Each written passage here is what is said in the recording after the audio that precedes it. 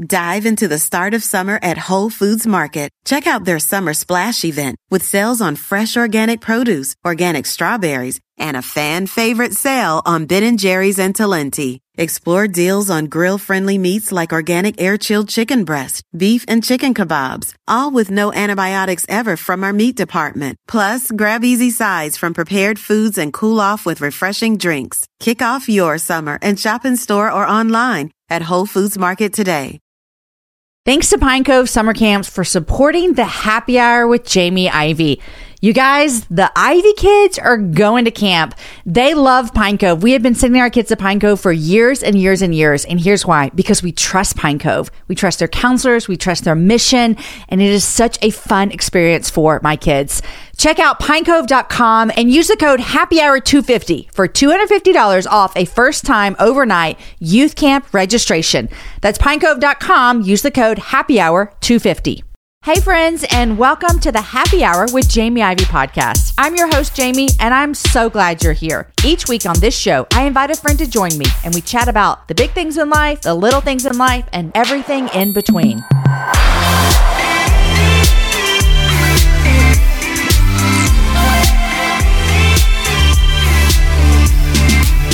Hey y'all, Jamie here, and I'm back with the second episode where my friend Jasmine Holmes joins me. So if you didn't hear Wednesday's episode, listen to it whenever you want. They don't build on each other, but they're both awesome. So I think you should listen to both of them. But today, Jasmine's back, and we're talking about two other women that she writes about in her book, Carved in Ebony, Lessons from the Black Women Who Shape Us. And today, we talk about one of the women, which is her favorite woman that she did research on. And then the last one that we talk about, Mariah, was my favorite one to read about in her book. So this is a really fun conversation today because both of us really were moved, by all of these women, but we have special things about each of these women that we love. So we talk about that today. We also talk about what it was like for enslaved people to develop and have and pursue Jesus and their faith in the midst of their enslavement. We talk about how so often in our history and our culture, the Bible was used to say that slavery was okay. And Jasmine and I have a great conversation about that. We also talk about a lot more books. I told you guys last week, if you like to read, these are the conversations you want to hear because Jasmine gives us a list of amazing books. And we talk about the challenge that she's leading on Instagram called Reading Everybody Black, a challenge really challenging us as readers to read more Black authors this year. And so I definitely am going to lean into that and see what Jasmine is talking about over there. And I encourage you to do that as well. If you want the show notes, go to jamieivey.com and you can find them all under the podcast page. And you guys, I mentioned this last episode, but I want to say it again. If you want to watch our episodes, we have now started putting every single episode that we create up on my YouTube channel. It's easy to find. Go to jamieivey.com/YouTube and you can find the entire recording there. So if you're a YouTube person or you want to put it on the background when you're cleaning your house or whatever you're doing, go to my YouTube channel. You can subscribe and you can see all of the entire interview right there. And then at the very end of the podcast, we talk about Jasmine's newest book. She is just a writing machine. It's called Never Cast Out, and it comes out next week. So stay tuned at the end of the show to hear us talk about that. All right, you guys, here is my second conversation with my friend Jasmine Holmes. Jasmine, welcome back to the Happy Hour in the same week. I'm glad you're here. Thank you for having me. Guys, if you missed the show on Wednesday, you can listen to this one now. They don't build off each other, but I highly suggest you go listen to it because it was really, really exciting. And Jasmine and I were talking about her book, Carved in Ebony, where it's really lessons from the Black women who shaped us. And we talked about two specific women on Wednesday. We talked about Elizabeth and Frances. And so today we're going to talk about two more women, but I want to kind of touch on something that you mentioned at the end of last episode. You told me that you read 100 books last year, Jasmine, and I just am still in awe over this. And so can you talk about this for a minute? How does one read 100 books in 1 year? First of all, don't be in awe. I am in awe. No, because somebody on the internet told me that audiobooks do not count. That's a lie. Read. That's a lie from the pit. That's the case. That's a lie from the pit of hell. If that's the case, then I did not read 100 books last year. But if audiobooks count, I do just a lot of audiobooks. I have 3 kids. And so it's just like while I'm cleaning the kitchen, while I'm doing carpool, while I'm falling asleep, I take a bath every single night. I do too, Jasmine. Do you really? Yes. I'm a bath person. Yes. I'm a bath person. And so nobody's allowed to come in or talk to me. And I have an audiobook playing while I turn into a prune. Oh, I love it. So yeah, I love an audiobook. I'm listening to Bono's book on an audiobook. And here's when I love listening to audiobooks. Memoirs, especially if the author writes it. Like Bono's reading it. Matthew McConaughey read his. I want to listen to old Prince Harry's book, and I hear that he reads it. Have you read it or listened? I have not. So people always accuse me of not being patriotic because of the kind of history that I do. But my one area of patriotism is I could not care less about the monarchy. I'm just like, but we're free. I literally I have some friends who have they have parties for the weddings and all the things. Yes. And I am not that far in, but I love a little bit of drama. I'm not going to lie. And so he is definitely there. I watched their special on Netflix and I was in and I was convinced that Aaron and I could be friends with Harry and Meghan. They could come stay at our house if they needed to. It doesn't add up to Tyler Perry's, but you know what it is. But I have heard that his book throws a little shade in there, so I'm here for that. I mean, I've definitely heard that. Have you read? Did you read Viola Davis's memoir? No, but it's on my list. Does she read it? Of course she does. Yes, and it's good and it's heartbreaking and. It's not that long either. I read it. That was I think one of the first book that I finished this year. It was so good. How many have you read so far? It's January 24th. Do you know what number you're up to? 10. 10. Okay, good for you. I think I told you in the last episode. I literally have 8 books that I'm in process, which is terrible. And that was me. Yeah, that was me. They were all in process together, and then I finished all. Steyer finished them. So it's not like I January 1st started and then read. One That's how I am too. 10 books. That's how I am too. I love so on Audible, I love listening to memoirs and then fiction. But if it's a book that I want to like for example, your book Carved in Ebony, I don't know that I would. Well, I could listen to that on Audible. It feels like a story about someone's life and stuff. But your new book that's coming out, I'm going to ask you at the end of the episode. I definitely would want to put that in my hands and hold it because I know I'd want to highlight and star and that kind of stuff. So that's kind of how I determine if I'm going to hold it in my hands or listen to my ears. Yeah. And I don't read any of my audiobooks ever. So what do you mean? That's always interesting. I never am the reader. I'm never the narrator for my How come audiobooks. You don't want to? I don't. I just am. I cannot think of anything that I would like to do less than to hear myself talk for 24 hours. It's a lot. It's a lot. The reason I do mine, what's funny about me is I can't believe I have this job because I misuse words all the time. I did a whole Instagram story the other day, and after I got done, Aaron said, "You said this word 4 times, and it doesn't even make sense. That word doesn't even belong in that sentence." And I'm like, I know, it's just what pops into my head. So I misuse words all the time.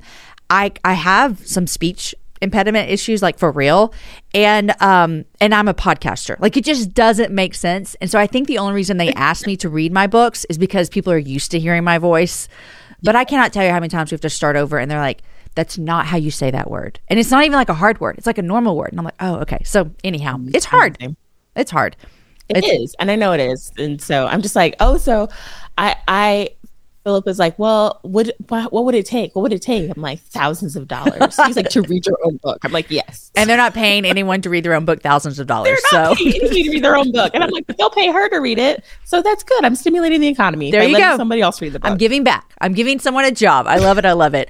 You guys, in January of 2024, I made a commitment to myself. I wanted to get stronger, which meant I needed to get in the gym, which means I needed to move my body in different ways. You guys know I love to walk. Well, it's spring, and spring is the best time for us to start a new workout routine. It's our yearly collective warm-up, and Peloton is here for everyone's yearly warm-up. This is the best time to get into a good rhythm, to tap into your power and build towards your summer you. I love my Peloton. It accommodates to my schedule with a variety of class links to choose from. I can choose a 30-minute class. I can choose a 45-minute class. If you only have 5 minutes, there's literally a class to get you moving your body in 5 minutes. Peloton has a range of class types fit for every goal and every mood. There are classes if you want to hear country music, if you want to hear rock, if you want to go back to the 80s. If you can't run, take a walking class. Need some grounding? Try yoga. If you want to level up, go for their Pilates or HIIT workouts.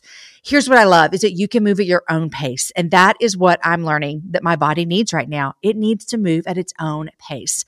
Peloton makes the process easier with personalized recommendations and guided programs that take all the guesswork out of working out. You guys, we think about so many things during the day. Let's take the guesswork out.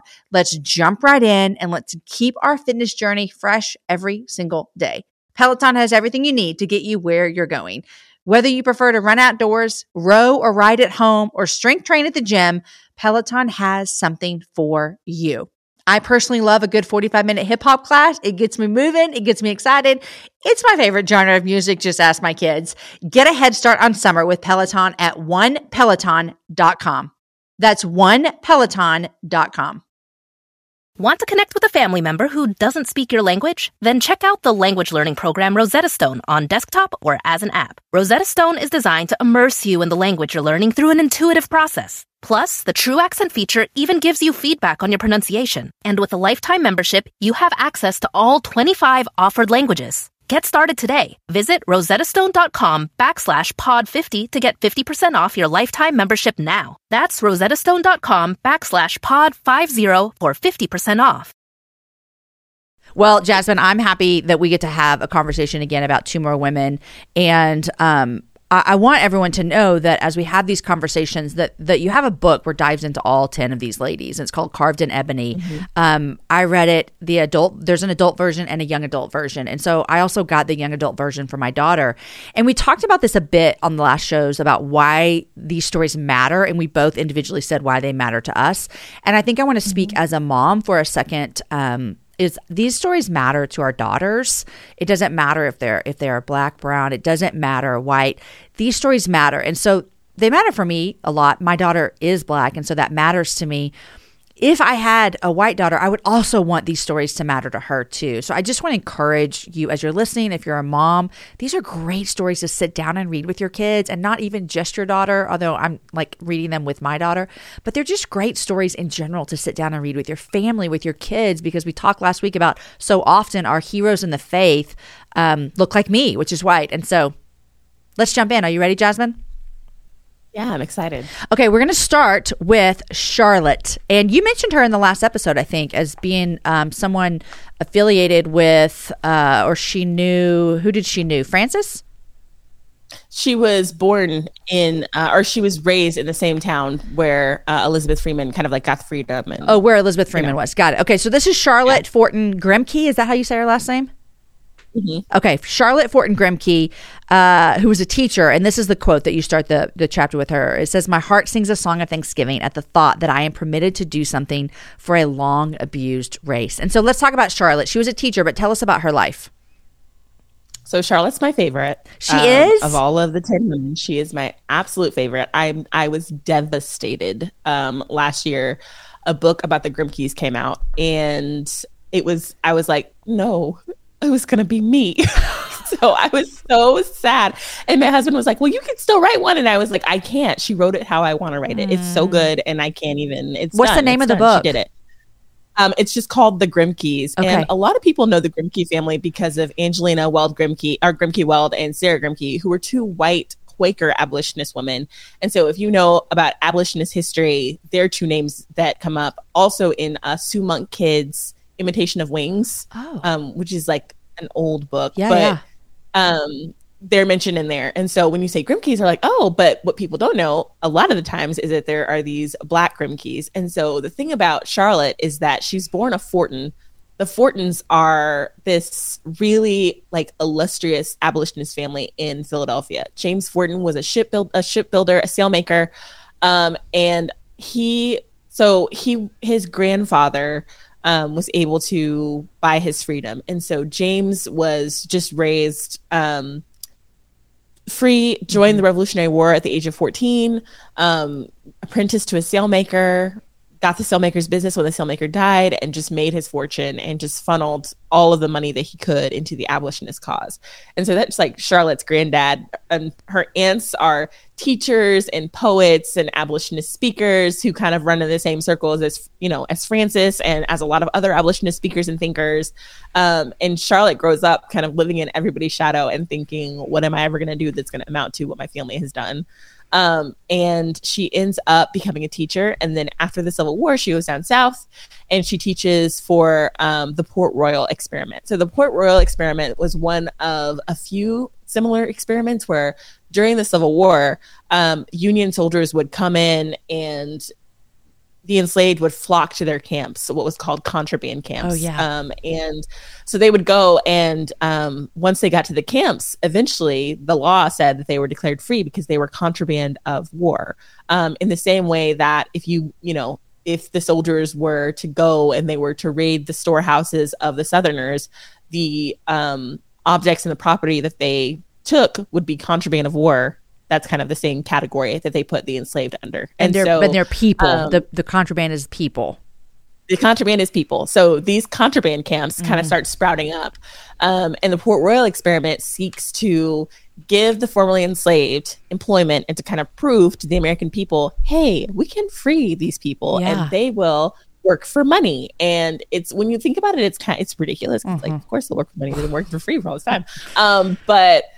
So Charlotte goes down to Port Royal and becomes a teacher to the formerly enslaved, and she keeps a diary the entire time, and she also writes a couple of articles for what we now know as The Atlantic about her experience on the Sea Islands. And there's this entire culture of the Sea Islands because these enslaved people would work out on islands off of the coast of South Carolina, and their enslavers would live like in the state, right, not off of the coast. And so there's this whole culture of people, this whole Black culture that kind of takes place and forms apart from the culture of white Americans. And so she's just coming in as a folklorist and just kind of recording things and telling people about them. And so her work is actually really important when it comes to learning about those cultures and experiences. She was a teacher there for a short time, and she moved to DC, and that's where she met Francis Grimke, who is 13 years younger than her. So like, get it? Ooh, get go it, Charlotte. girl. Look, I was like, and Francis, my husband laughs at me all the time because I look at these old black and white pictures. I'm like, he's cute. Like, he's so dead. Like, you're so weird. I was like, so they were like a really striking, gorgeous couple, and they're the cream of the crop because he's a Grimke, and the Grimke family is super well known. The white Grimkes are, and they've taken Francis and his brother Archibald under their wings. Francis was born into slavery. The Grimke sisters found out their brother had an enslaved son, and so they like paid for his education, and he went to Princeton, and he's the pastor of this really like elite Black Presbyterian church. And then he's married to Charlotte, who is from this illustrious family. So they're like the Black elite. Like, they're just doing the thing in DC. And yeah, her life is just really cool, and the connections of her life are really cool, which is what I love about the book, The Grimkes. I was upset. I was like, I can't believe she wrote this without me. And then the other part was like, I was like, hi, I was here the whole time. And then the other part of it was, I was like, I wish it would have been here so I could use it for research, because I was having to like go and do, a bunch of different things and put stuff together. And she just put it all together. And it's such a cool story. This is probably who you were talking about last episode when you said someone kept a really in-depth journal that was helpful. Would it have been Charlotte? Yeah. Yes. So clear this up for me real quick. And I hope this isn't a dumb question. So he took on the name Grimke from the Whitman, the sisters who found out their brother had a slave, and then they sent him to school, and he took on their name? No, those were his aunts. So his father was a slaveholder who raped an enslaved woman, and that was his son. So he was a Grimke. Wow. But, he was a slave. Yeah. So his father was white. He raped his slave. They had this child. 3 children. 3 children. Did the sisters free all 3? It happened like it was during the Civil War. And so they were already kind of like, things were in flux. So they didn't necessarily free them, but they got free. Yeah. I read a book. I wish I could think of the name of it a handful of years ago. I'm going to try to remember this book. That it was the story revolved around a boy who was conceived just like you just said, which, I mean, you can kind of tell us this was this was something that wouldn't have been uncommon. Super common and unique to America is the fact that, so in England, the common law basically said that if a white man were to father a child with an enslaved woman, then that child would be considered free, and the white father would have to provide for that child in the same way as if he had fathered a child with any other woman. That illegitimate child would have the same rights to the father as any other kind of illegitimate child, and the law could come after him for those rights. Yeah. In America, they switched it and said, you know what? Actually, the child's condition follows that of the mother. And so there was no kind of like penalty or rights that any slaveholding father had to his enslaved child, who was enslaved by nature of his mother. So if a woman ran away from slavery and ended up having 10 kids while she was free, if she got caught, her 10 children who had never been on the plantation were the property of the father, the enslaver, just like the mother was. So much is wrong with this, obviously. Also just from a man-woman thing. I mean, I'm like, here we are again, like, men, do whatever the heck you want and you're not accountable for it. Like, it's just, there's a lot. Yeah. There's a lot here. Okay, so that she marries him is what we're all getting at. I underlined something in here when I was reading this, Jasmine, and I had no idea how much it would be relatable to you. It says that she read 100 books in a year as a teenager. And so you and Charlotte are like so in common. Look at you guys reading all these books. But that would have been... She's reading like Paradise Lost and like... and there's no audiobooks either. Oh, she was doing the work. But that would have been a really, really profound thing as well. I mean, you know, to be reading 100 books in a year at that age, first of all, and in her culture and climate that she would have been in, that, I mean, she really was educating herself as well. She just felt so much pressure. Like, she really, really wanted to live up to everything that her family was. When you read her journal, you know, she just is comparing herself to her family. She lives with another abolitionist family. And so she's comparing herself to this other abolitionist woman and just like, if only I was remarkable like them. Like, if only, you know. And so she was chasing hard. Which, it's so interesting because we can sit here, you know, all these hundreds of years later and go like, oh, you were doing so much amazing stuff. Like, how much time was wasted on wishing you could be like someone else? And I'm like, God, isn't that the common theme of all of our lives of, you know, since the beginning of time of I'm just not as good as someone else. And so you mentioned the sea island that she went down and she became an educator to people on the island, right? And you said they had their own culture and all that. Do we see any remaining? Does that remain anywhere? It was South Carolina, am I correct? Do we see that remaining anywhere? Yeah, it was the Gullah culture, which a lot of people have worked really hard to maintain and to kind of like savor and keep. So if you go down to those very same areas, a book for story to read is Eden's Everdark. It's a middle grade book, and it's all about a girl going back. So her mother has died. Her father takes her back home to meet her mother's people. And it's this fantasy and it's beautiful and atmospheric. But the same culture that Charlotte Fortin encountered in the Sea Islands is the very same culture that this young girl in the 21st century is encountering. That's her mother's family. So the island is called the Sea Islands? I'm just trying to think, like, can people go, like, is there still this like culture and everything that we would see that that Charlotte experienced there? There is. I mean, it's the 21st century version, but there are definitely still pockets. There's pockets of people who still speak the dialect as well. That's really, really cool. You guys, I'm going to say this, and we have mentioned so many books in last episode and in this episode, and so I don't want you to miss them. Like, I'm going to get off the conversation and go order that one for story right now. But we put all of the links to all the books in our show notes. So if you go to jamieivey.com and click on the podcast link, they're all there. Want to connect with a family member who doesn't speak your language? Then check out the language learning program Rosetta Stone on desktop or as an app. Rosetta Stone is designed to immerse you in the language you're learning through an intuitive process. Plus, the True Accent feature even gives you feedback on your pronunciation. And with a lifetime membership, you have access to all 25 offered languages. Get started today. Visit rosettastone.com/pod50 to get 50% off your lifetime membership now. That's rosettastone.com/pod50 for 50% off.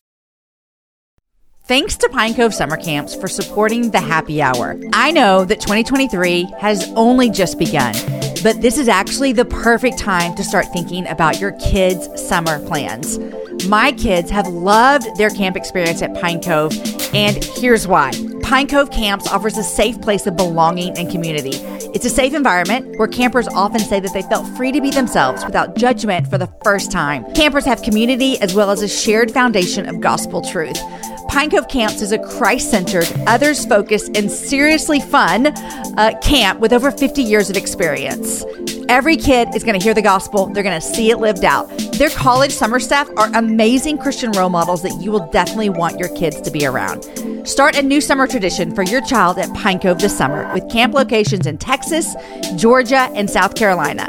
Check out pinecove.com. Use the code HAPPYHOUR250 for $250 off a first-time overnight youth camp registration. Want to connect with a family member who doesn't speak your language? Then check out the language learning program Rosetta Stone on desktop or as an app. Rosetta Stone is designed to immerse you in the language you're learning through an intuitive process. Plus, the True Accent feature even gives you feedback on your pronunciation. And with a lifetime membership, you have access to all 25 offered languages. Get started today. Visit rosettastone.com/pod50 to get 50% off your lifetime membership now. That's rosettastone.com/pod50 for 50% off. Okay, what do we see about God's life in Charlotte? His character and how he was with her. Tell me what that means to you.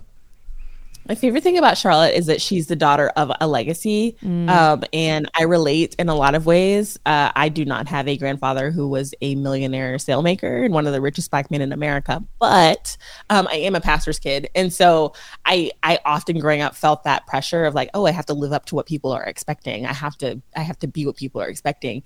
And what I love about Charlotte is that she inherited that legacy, but she did her own thing with it. Which is you, Jasmine. I'm telling you, you and Charlotte are so much alike. I love her so much. And we are alike because she goes down to the Sea Islands and this little girl, like, I want to punch her.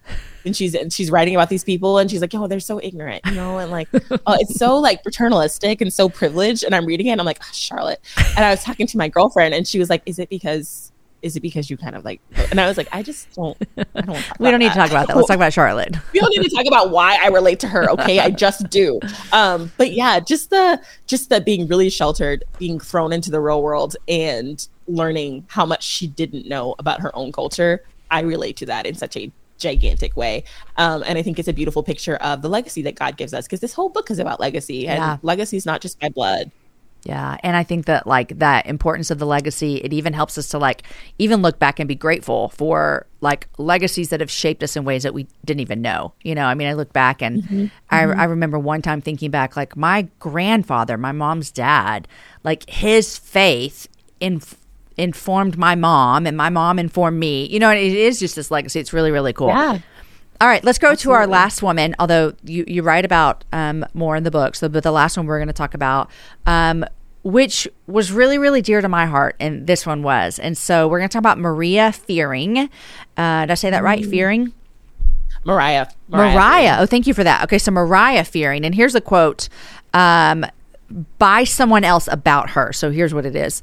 Fully realizing that the end of her life is fast approaching, and with the same childlike faith, Miss Fearing is patiently awaiting, calm and fearless, to welcome the call of the Lord, and is ever listening to hear the whir and hum of Sweet Chariot, accompanied by a band of angels swinging low, coming to carry her home. So that was said about her. So she was actually born into slavery in 1838. So give us a little glimpse into her life. Yeah.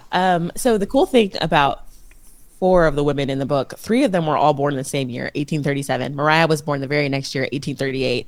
And through these, Charlotte was born in 1837. So these 2 women were born super close to one another, but one was born in freedom in the North and one was born in slavery in the South. And the trajectories of their life and the trajectory of their educations and their ministries are completely different because of where they were born. Right. And so Mariah was enslaved by a Presbyterian pastor and his family. And so she was raised in the faith by these enslavers. And so had, you know, it's a really complicated situation. But as soon as freedom came, she was in her 30s and decided to go to school and learn how to read. And so I love this picture of her being at the school with these very young people and sitting down with them at the table and just learning how to read and just really being a humble person, working for the school, wanting to learn all she could. And she was able to earn a wage working at the school, buy her own home, and just have a lot of security. And so William Shepherd was a Black missionary to the Congo. He came to the school to speak, and Mariah was like, I have to go to the Congo. By this time, though, she's 50. And so the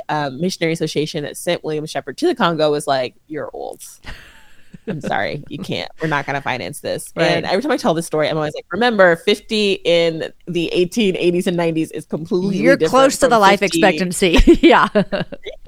Yes. They're like, you're gonna, even though she'd live to be 99, but they were just like, we can't finance you. And she said, cool. She sold her home and financed herself. And she went to the Congo, and it was such a treacherous journey. Like, you're going by boat to the coast, then you're going through jungle, you're going over, you're going over the river, you're going over, like, it was such an intense journey to even get there. And at this time, Prince Leopold of Belgium has colonized the Congo. And his story is so interesting because it's just like, literally, he was like, everybody else is colonizing somewhere in Africa. I want a colony in Africa. And so he went and got the Congo. And it's estimated that over 10 million Congolese people were killed during Leopold's reign in Congo. He never set foot there, but his principles and tactics of mining rubber killed probably 10 million people is the estimate. And so that's kind of where Mariah finds herself, just like dropped in the middle of this country where people are being enslaved, forced into mines. If they don't make their quotas, they're having limbs removed. There's lots of pictures of William Shepherd with children who don't have arms or don't have hands, because that was the punishment for not meeting quotas for the mining. And also because Congolese soldiers were given guns, but they weren't allowed to hunt game with their guns. And so in order for every bullet that they fired, they had to bring back a hand of a human to prove that the gun had been used on a human and not on game. Jeez. So that's where Mariah is. These are the children that she's serving in her Pantops home. It was a home for girls, but she took in boys as well. And she is doing crazy things like bartering a pound of salt for the life of children. Jeez. And just teaching these girls everything that she knows, every skill that she knows, working as a domestic and working at a school. She is teaching these girls and passing on so that they'll have skills to be able to make their own money and make their own living someday. Finally, it's been several years and they're like, Mariah, you're tired. You have given so much to Congo. You don't have any teeth left in your mouth, which resonates with me because your girl has bad teeth. And I know that if it was like in the 1800s, I would also have no teeth left in my mouth. So I was like, Mariah, go home. So she goes home. She works as a teacher and she never gets to go back, but she saves up enough money and just has it in savings to where if God ever calls her back, she'll be able to just hop on a boat and go. But she's a teacher in Alabama. Really, until she died. She's in her 90s and she's still carting herself off to school and teaching. Did she ever marry? She didn't. Never married, never had any biological children. Yeah. It's just the children at the home Children at the home. A couple of things in here that I wanted to touch on with you. You mentioned that she was born into slavery, and I believe you said she was enslaved until the Emancipation Proclamation was declared. But one thing that you talk about here that I think is worth mentioning here is how much Christianity was often used as an excuse to keep people like Mariah enslaved. And so can you walk through that a little bit? Because, you talk about here that there's so many temptations to downplay the cruelty of slavery. And you'll hear things like, no, the people who were enslaving them, they were great people. They were nice people. They treated them like family. And that really is just a way to kind of hush on the cruelty that slavery was. So can you talk a little bit about how Christianity was used as an excuse to keep people like Mariah enslaved? Yeah, it was used often. And especially when I tell Mariah's story, I always have at least one person who's like, well, but the family that enslaved her treated her like family. And I'm like, did they? Because I'm sure they taught their children how to read. And when their kids were adults, they could leave. So that's not like family. Right. It's not like family. And the laws don't protect them like family. If somebody is abusing their child, the law, the powers that be are like, hey, let's not do that. There's no protection. And I think that that's something that people don't realize or like take in is that the law doesn't offer any protection for these people. And so it's all up to how kind or how cruel enslavers would like to be. We live in a country that's founded on principles of liberty and founded on principles of dignity and founded on principles that liberty and dignity should be protected. And then you have a whole class of people whose liberty and dignity is not protected. And so I think a lot of times, people read Ephesians and they see like slaves obey your masters, or they read Leviticus and they see laws for enslavement. But in Exodus, God is really clear that the penalty for man-stealing is death. Mm-hmm. And man-stealing is the founding principle of American chattel slavery. Also, slavery in the Bible is not based on ideas of inherent inferiority of certain races of people, because race is a social construct that was invented after the Bible was even written. Mm-hmm. And so American slavery is just this completely different beast. And a lot of times people would use the Bible to justify things that the Bible didn't even have in view when it was written, as far as and when I say didn't have in view, I don't mean as far as morality laws. I mean as far as like legislative realities. Yeah. And then you also mentioned, which I thought was interesting as well, is like we know, because we've seen them, and this history says that a lot of people would remove passages from Scripture to if they were going to let their slaves read the Bible, they would take stuff out, and that doesn't go with like, oh, this is something that God would agree with, and so there's that as well. Yeah, Exodus, the same place that talks about man stealing, Exodus, is also the place that talks about Moses, and that was not in view. That was not something that was preached and encouraged. Yeah. Whenever I have conversations like this, it always is so, I don't know what the word is, not intriguing. It is, I literally am in awe of God, and I am in awe of the way that he draws people to him in spite of their circumstances. Because it would not make sense for Mariah to love God at all. Growing up, seeing people who proclaim the love of Jesus, I'm not doubting if her people love Jesus, proclaiming it, but also enslaving people. Those two just have a hard time. I would have a hard time putting them together in my brain. And so many people who were enslaved faithfully loved God. Tell me what that feels like for you. Yeah, I mean, I think it took a lot of understanding how the enslaved and how the emancipated viewed the salvation of their enslavers. This is not me making a comment either one way or the other, but common consensus was they ain't saved. They ain't saved because they're enslaved. The consensus of enslaved people towards their enslavers was they're not saved, because they're like, how would you? Yeah, they're like, how could you be? This is not right. And so that's like, understandably, when I read that and understood that. Right. When I read that and understood that, I was like, oh, this is how. Because, you often talk about like, oh, like how, I would think that all the time, like, how can they have this faith? And they'd be like, because we have it, they don't. And a lot of the time, I think I don't remember, or I was never taught that slavery existed in Africa before it ever touched America, even though geographically, duh. Mm-hmm. I was never taught that some of the people who came over from the Kingdom of Congo had already been exposed to Catholicism in the 1615 and 1600s. And so some of the people that were brought over on slave ships were already Christian. For sure, because Christianity was so close to Northern Africa. I mean, yeah. Right. And had made its way down, right? Had trickled down into Western Africa.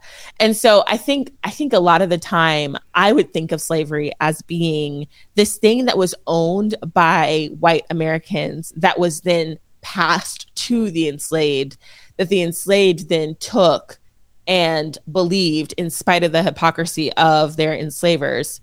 But I had to shift my focus to say that Christianity is not owned by anyone. It's not owned by these white people. It's not even owned by the Black people. If God is true, then he can reveal himself to all different kinds of people. And so why would his revelation be limited by the hypocrisy of a certain group of people? The problem isn't Christianity. The problem is the people who are practicing it. And I think that the enslaved understood that and articulated that a lot. There's a lot of slave narratives that talk about the difference between the Christianity of the Bible and the Christianity of America. In fact, Frederick Douglass, he had to write an appendix to his autobiography because people were like, dude, you were like super hardcore against Christianity. He's like, oh no, I'm not. I love the Christianity of the Bible. I hate he called it the women whipping, cradle plundering Christianity of the South. Wow.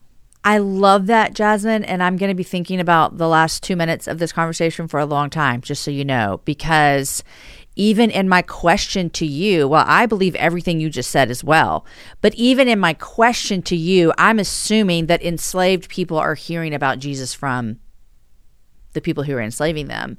And really the reality is like a lot of them have already been exposed to faith in their home country. And that's really, really good. Thank you for that. Okay, so Mariah, I want to talk about what do you see, how do you see God's hand in her life and the character of God throughout her life? She's the easiest, right? She's like one of the easiest people to see. Her and Amanda Berry Smith are everybody's favorite because you can just so see God's hand in their lives because of the ministry work that they did. But Mariah is amazing because she was born in Alabama, where it was illegal to teach both enslaved and free Black people how to read. So literacy was legislated for enslaved and free Black people in Alabama. There weren't a lot of free Black people in Alabama, but the ones who were free could not read. Yeah. And she ended up being born in that country, in that state, and then going to a foreign country and helping to translate the Bible into the language of what we would call an unreached people group so that they could read the Bible in their own language. And I just love that picture of, again, you know, some enslaved people picked up Christianity from their own country. Some of them did hear about it from their enslavers and had to figure out how to discern the difference between what they were being taught from the pulpit about the character of God when it came to what God thought of them and what they were able to discern for themselves. And Mariah is a beautiful example of somebody who discerned the truth and spread it far and wide. And I love that. I love that the gospel was not constrained by the hypocrisy of the people who owned her. You know what? People think deconstructing just started in 2020. People have been deconstructing the faith that they heard from people for ages and ages and ages. Am I right? They have. There's this one. I wish I remembered his name. In his autobiography, he was like, it was amazing because like these enslaved people would hear like a white minister and they were able to discern the difference between what he was saying and like what God was saying. It just was that's like the Holy Spirit too. Parsing. I mean, yes, there was this parsing going on. He preserves his people and he gives them what they need. That is, he keeps the faith alive. Yes, he does. That is it's beautiful and it's encouraging as well. Okay, so we've gotten to the end of our 4, ladies. If you missed the last 2, go back and listen to the show on Wednesday. All of these are from Jasmine's book, Carved in Ebony. And I originally wanted to do 4 episodes with you, but I think I was like, you know what? We should leave some women they got to go read the book to figure out about this. So I'm happy that we did too. But I want to finish off today's show asking you what you're reading, and then I want to talk about a new project that you have. So what are you reading? You told us 2 amazing books last week that you have read and you just finished. So what else? And I know you're reading more. So what else are you reading? Jamie wants to know. Jamie wants to know. We want to know what you're reading. I am. Right now I'm reading a book called Wild Blood. It is by the same author of I'm totally blanking. So I need to think of it and I'll text you. But she wrote a Jamaican, not Jamaican. This is Jamaican. The one Wild Blood is Jamaican, but it's an Ethiopian mythology retelling of Jane Eyre. Okay. A couple years ago. It's a young adult book, and so I read it. Well, Within These Wicked Walls. That's what it's called. And it's young adult. Wicked Walls. It's young adult.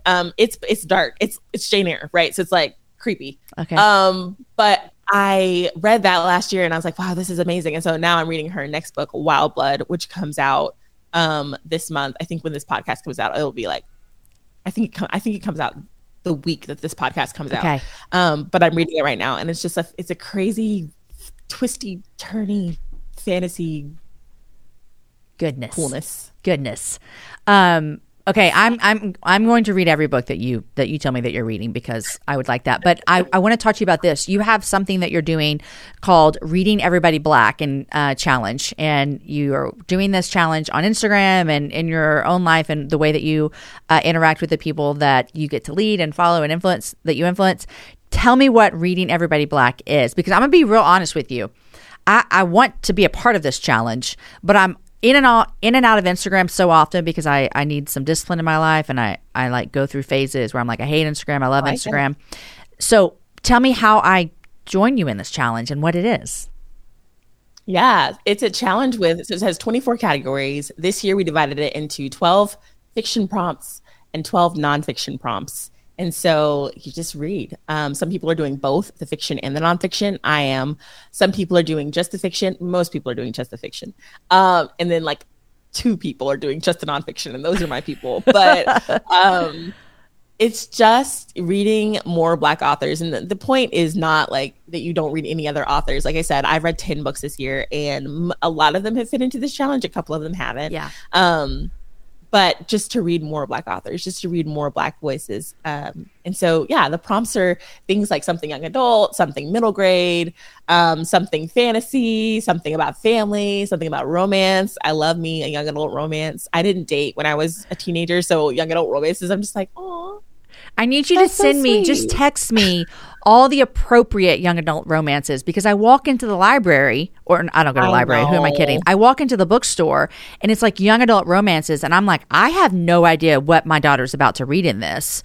Yes. There's a book right now. You gotta be careful with new adult or young adult. I know. There's a book. There's an author out right now that a lot of my friends are reading. And I read one of her books this summer, and I'm not better than anyone else, but I've just decided not to read her books anymore because it's a little too much for me. But all Stories friends are reading these books that my adult friends are reading that I've decided not to read. And so I've had to have a conversation with her, and now she feels like a loser because all her friends are reading this book and her mom's not, and her mom won't let her. So I'm like, if I could find some appropriate young adult romance books. She has to read Reggie and Delilah's Year of Falling. Done. Anything by Elise Bryant. Okay. Because it's so sweet. There's no sex. That's what I want. It's so sweet. There's like a little language, because I'm fine with language, but more than I am sex. So it's so sweet. It's just, and it's about 2, they're Black nerds, and I love it. I wish I had this when I was a teenager. She's in a punk rock band and he plays Dungeons and Dragons, and I'm like, I love this. I love You're like, this is me. I was like, this is me. This is the weird Black kids, or people call them Oreos and all this stuff, and they deal with all this stuff and they fall in love, but it takes a whole year, and I'm just like, oh. Okay. It's so sweet. Amazon, here I come. I'm getting all of these books. I'll put them all in the show notes for all of you to read. But I want to also say, like, you're not just throwing out prompts to people. You're also giving them, here's some recommended books that you should check out. So everyone. Yeah, I try to do that. Yeah. You're doing a great job of that, because if I'm left to my own, I'm like, I don't know. What is this good? Is this bad? And so you really are giving a lot of recommendations. So tell us your Instagram handle so everyone can follow you. Jasmine L. Holmes. Jasmine L. Holmes. And when this show comes out, I'll be talking about you all day. And so I'll definitely you'll be able to find her Instagram from there. Okay, last thing before we go is last week you released a newest book. And so the books we've been talking about are not your newest, but I wanted to chat with you about them forever ago. So here we are. But you just released a new book last week. So tell us about it. It's called Never Cast Out, and it's about how the gospel puts an end to the story of shame. And it is very different for me. Very different for me. It's about shame, and it's about my experience of shame and how I've been able to have victory in my life over shame. Not complete victory, because I'm not in heaven yet, but that's really good. Levels of victory. I am excited about reading your book, because oftentimes when authors are writing, you see some of what they're writing about, even if they don't tell you, come through in their online world. And I could probably remember when you were working on this, because I saw a lot of your Instagram around shame, and I was so encouraged and convicted and all of the things in that period of you posting on Instagram. So I can't wait to dive into the book. It was not my idea to write it. It was one of the editors at B&H who, like you said, had seen me write other things. I had never directly written about shame, but she was like, I feel like this matters to you. And I was like, that's the Holy Spirit. So yeah. Do you have another project you're working on? I do. I have a book coming out in September called Crown with Glory, and it's another history book. Oh, so excited. Okay, well, then you just might be back on again to talk about all of your books. I'd love it. Jasmine, I love eating tacos with you, and I love having you on the happy hour. So I'm so grateful for 2 episodes this week all about really just amazing women who faithfully followed God and made a difference with the little they had, the much they had, whatever they had, in a time where they were going upstream. And so I'm really grateful to know more about these women and have their stories in my heart. And so grateful. Thanks for coming on the Happy Hour. Thank you for having me. The Happy Hour with Jamie Ivey is a production of Ivy Media Podcasts. Executive produced by Jamie Ivey, produced by Lindsay Sweeney, edited by Angie Elkins, art by Jen Jett Barrett, original music by Matt Graham, and I'm your host, Jamie. Have a happy hour with a friend.